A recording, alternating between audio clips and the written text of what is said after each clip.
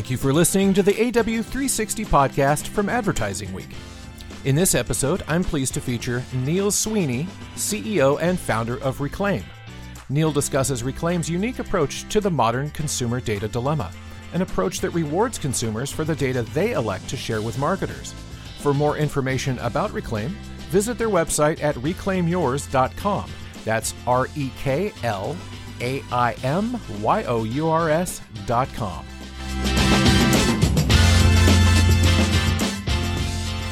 Neil Sweeney, welcome to the AW360 podcast. I'm pleased to have you on today. Thanks for having me. As I understand it, this week is probably a pretty busy week for you as you guys are undergoing a rebrand. Is that right? It is. There's a lot of work being done up until the final push. So we've been busy all quarter. So no rest in the summer, that's for sure. But yeah, the rebrand comes out. On September 9th officially. So final last minute little tweaks and changes are underway.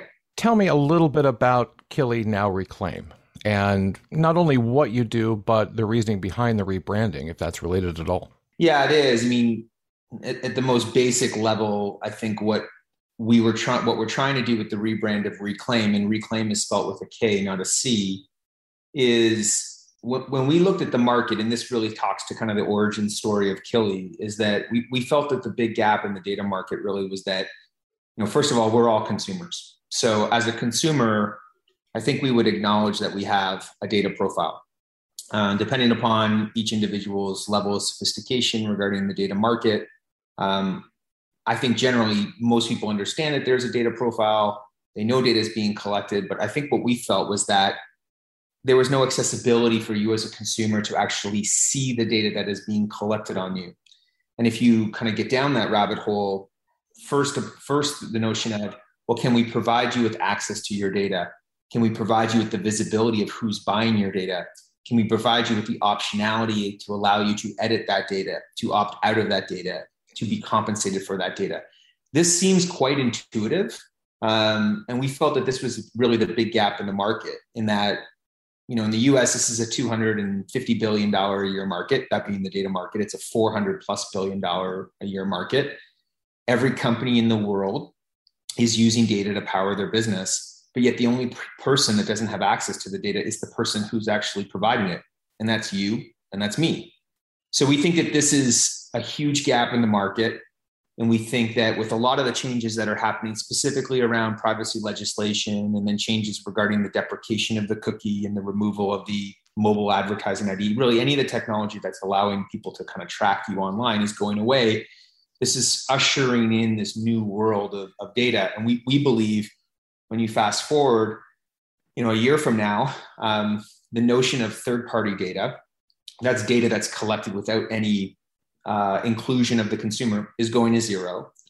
We also believe that the data market is going to be regulated to actually require the inclusion of the consumer. And if that's the case, who is the company? What is the destination that can do that? The last thing I'll say is that, as it relates to the rebrand, there's a lot of research that we did here. And I think I talk a lot about it internally, just this idea that everyone's familiar with the emergence of the direct-to-consumer brands. These are obviously direct-to-consumer, heavily dependent upon data, looking to unseat incumbents in pretty much every category around the world. We're all familiar with Instacart and Uber and Allbirds and Warby Parker and Robinhood, et cetera. And I think for us, what we sort of looked at was, okay, you have all these direct-to-consumer companies, and then you have all these fintech companies. Robinhood as a company, for instance, is trying to democratize trading for 30 to 40 million Americans. Who is the destination or the consumer-facing brand that is trying to democratize data for the consumer? There isn't one. So, I think the intention here was to establish really kind of a consumer-facing brand to provide a destination to consumers to allow them to see, view, edit, et cetera, their data. And we believe that this is a really important piece, considering that realistically, every single person on the planet over the age of 16 currently has a data profile that's being used, and they don't really have any inclusion in that. So that's a few years worth of development and thinking kind of in 30 seconds, but that gives you some context. So when it comes to the solution that you guys are providing, you recently launched something called My Footprint. Is that the consumer-facing solution then? It's part of it. I'd say, when we started this business, we thought, or we kind of gravitated to this notion that your data equals money. So the general feeling is that when you take all of your data today and you look at all the companies that are using it today, and you look at all the value that they're generating from it today, and or what they're paying to buy that data, your profile as a consumer is worth approximately $6,000 per year. So you as a consumer don't get any of that. Facebook, Google, Oracle, whomever, they're all getting access to that data, and they're using it to power their business to make money. So for us, when we started this business, we thought, well, we're going to provide Richard with an opportunity to make money from his data. That's technically true. And I think that is a gap in the market. But what we kind of have realized really over the last year, and what I often tell everybody as it relates to this rebrand is like, the rebrand is not a new coat of paint and a logo. It's really, a new color palette for sure, but it's really a recentering or a rethinking of, well, what have we learned over the past year? What's still relevant? What are we solving? And so it's an incorporation really of all the lessons and the learnings that you've incorporated, where you've fallen on top of over the past year. One of these things, Richard, has been this notion that, yes, data equals money, but in order for you to be compensated for your data, you first need access to that data. Access is a prerequisite for the optionality of compensation. In the same way that, you might choose not to be compensated, you might choose to actually opt out entirely. Again, both of those are really a byproduct of access. So My Footprint is sort of a riff on that, or an iteration of that, which is, let's provide you first with access to your data. Let's provide you with the optionality to be compensated for your data. And when you are compensated for your data, let's provide you with the visibility and the transparency of who's exactly buying your data. Now, that might seem, again, intuitive, but if you look at it, who's the company in the world providing consumers with access to their data today? Us. That's it. We're the only ones that are doing that. Who is the company today that is providing the optionality for compensation through a passive weekly paycheck? Only us. Who's the company in the world that is providing consumers with the visibility and transparency of the brands that are actually buying their data today? Only us. So we're doing a lot of global market first here as it relates to the data marketplace. And so My Footprint was really just trying to provide you with that visibility of, hey, if you're going to choose to be compensated for your data or be part of the compensation equation, it only is natural that you should actually see who's purchasing your data. The opposite of that would be you'd have a bank account and you don't have a transaction record. So that's currently how the data market works. You don't have access to a bank account, and you don't have access to, kind of the transactions that are happening on top of that. We're trying to provide that accessibility and visibility in the marketplace, which really nobody else has been doing. Sounds like the old way was a lot more bleak than I would have thought moment to moment, the way you put it.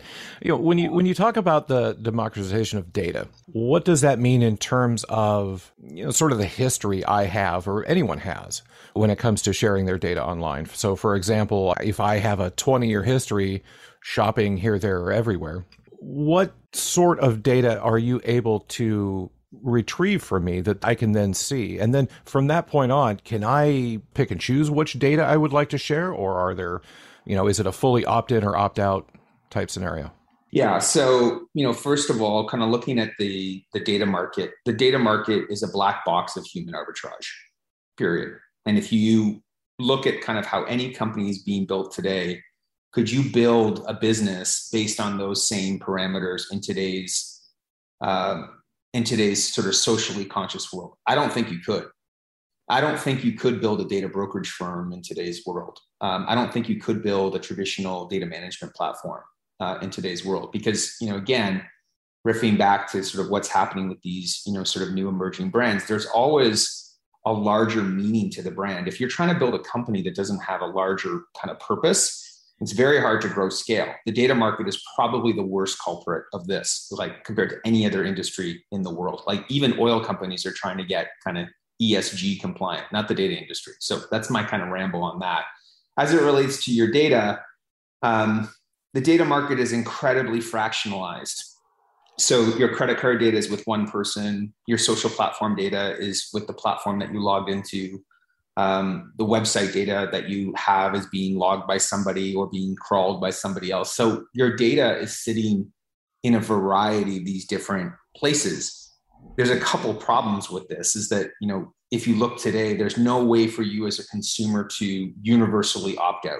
So the market has been rigged against the consumer where you're playing a game of whack-a-mole should you choose that you want to opt out. So if you wanted to opt out of social, you got to go platform by platform by platform to opt out. And there's no sort of common element associated to that. So it's an impossible thing for the consumers to do that.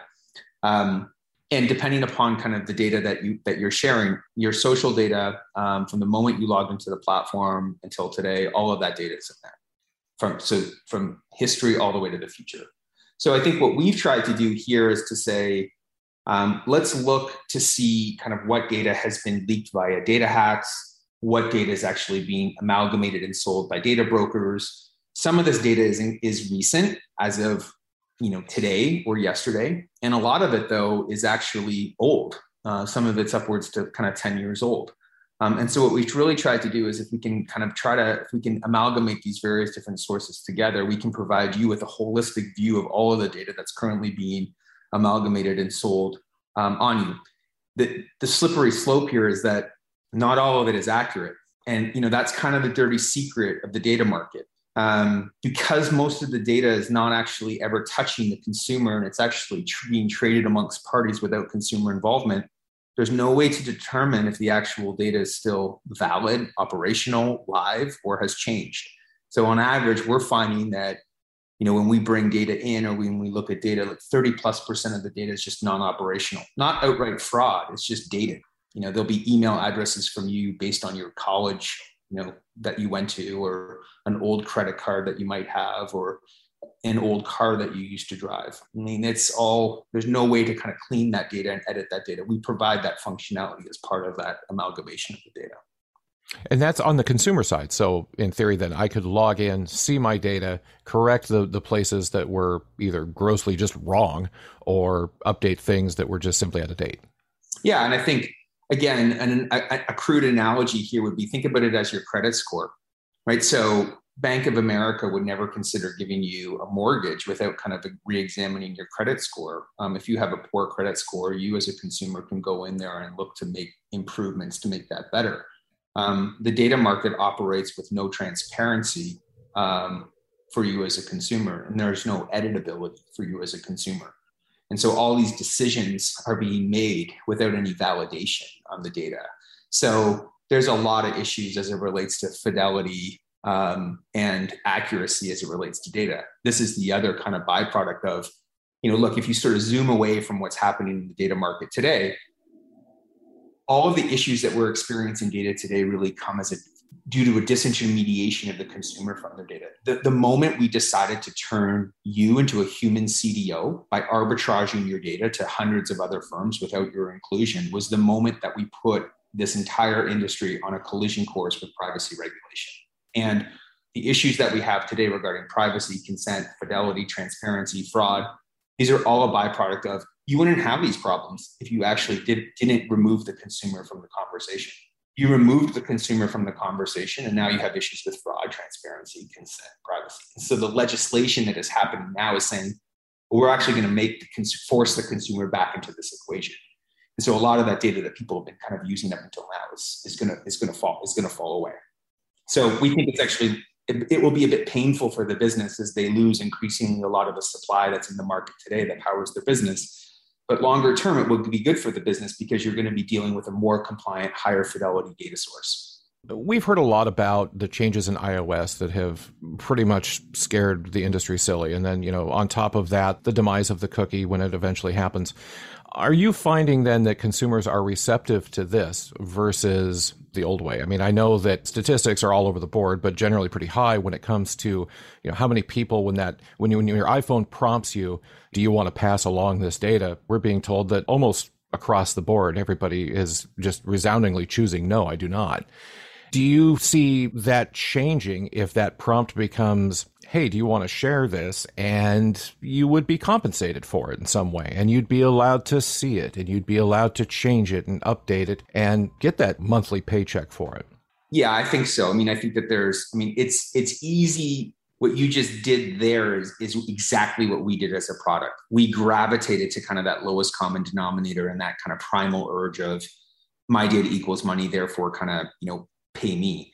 I think over the past year, we've kind of learned that there's more to it than just that. But kind of coming back to the ATT component as it relates to Apple, I mean, for us, this is a huge validation of our model.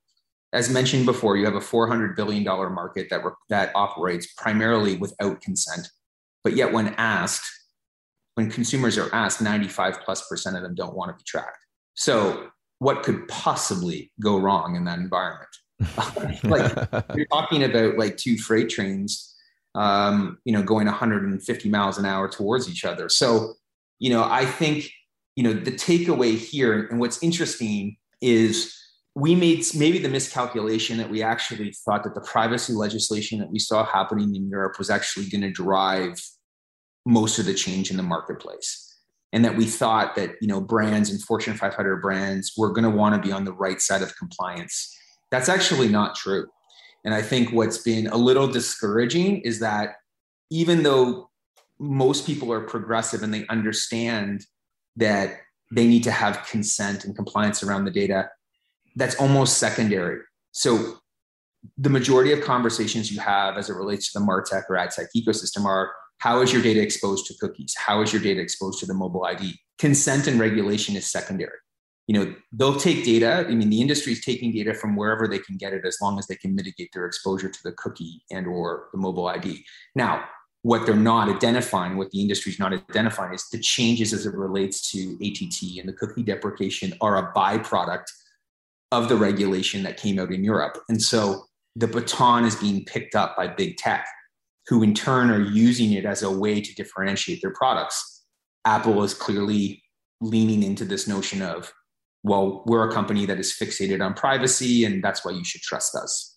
Whether you believe that or not is probably another podcast. But, the second component is Google's doing the same thing. They're using privacy legislation as a way to deprecate the cookie. Now, there's 2 billion websites in the world today, all of which that have a dependency on the cookie. Google has 65% global penetration of the cookie. So that is forcing all of those 2 billion websites into the marketplace to actually find a new supplier or a new solution to actually offset the risk there. What we believe is that kind of going forward, Google is going to become a completely walled garden. It will look like Facebook. No data will get on or off Google Island. And, Apple's going to kind of do the same, which, puts a big question mark in the middle of the ecosystem to say, well, what happens to the open web and or those 2 billion kind of publishers who have a dependency on this data? This market requires and needs a company like Reclaim to actually operate in the marketplace, because without it, you're going to be beholden to these individualized kind of walled gardens. And so, that's how we've been kind of positioning it. Neil, it's been wonderful to talk to you. Where can people find out more about Reclaim? Yeah, so you can obviously follow us on all the traditional social channels or on LinkedIn, but you can also find us at Reclaim Yours. And I would encourage anybody to, to explore it. You can put in an identifier, whether that's an email address or a phone number in the product, and we will look up to see all of the data that's in the marketplace on you. You can then make the decision as to whether or not you'd like to set up an account and put it underneath your control. We think most people, when they actually see how much data is out there in the marketplace, are a bit shocked and inevitably take that next step of putting it under their control. And then what you choose to do with that data is up to you. And what we say all the time is like, Reclaim is about taking you back from them. And we think that that's a really important thing in the world today.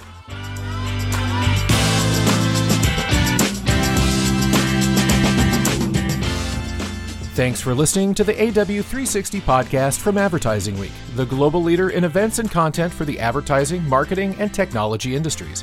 For more content like this, visit www.advertisingweek.com.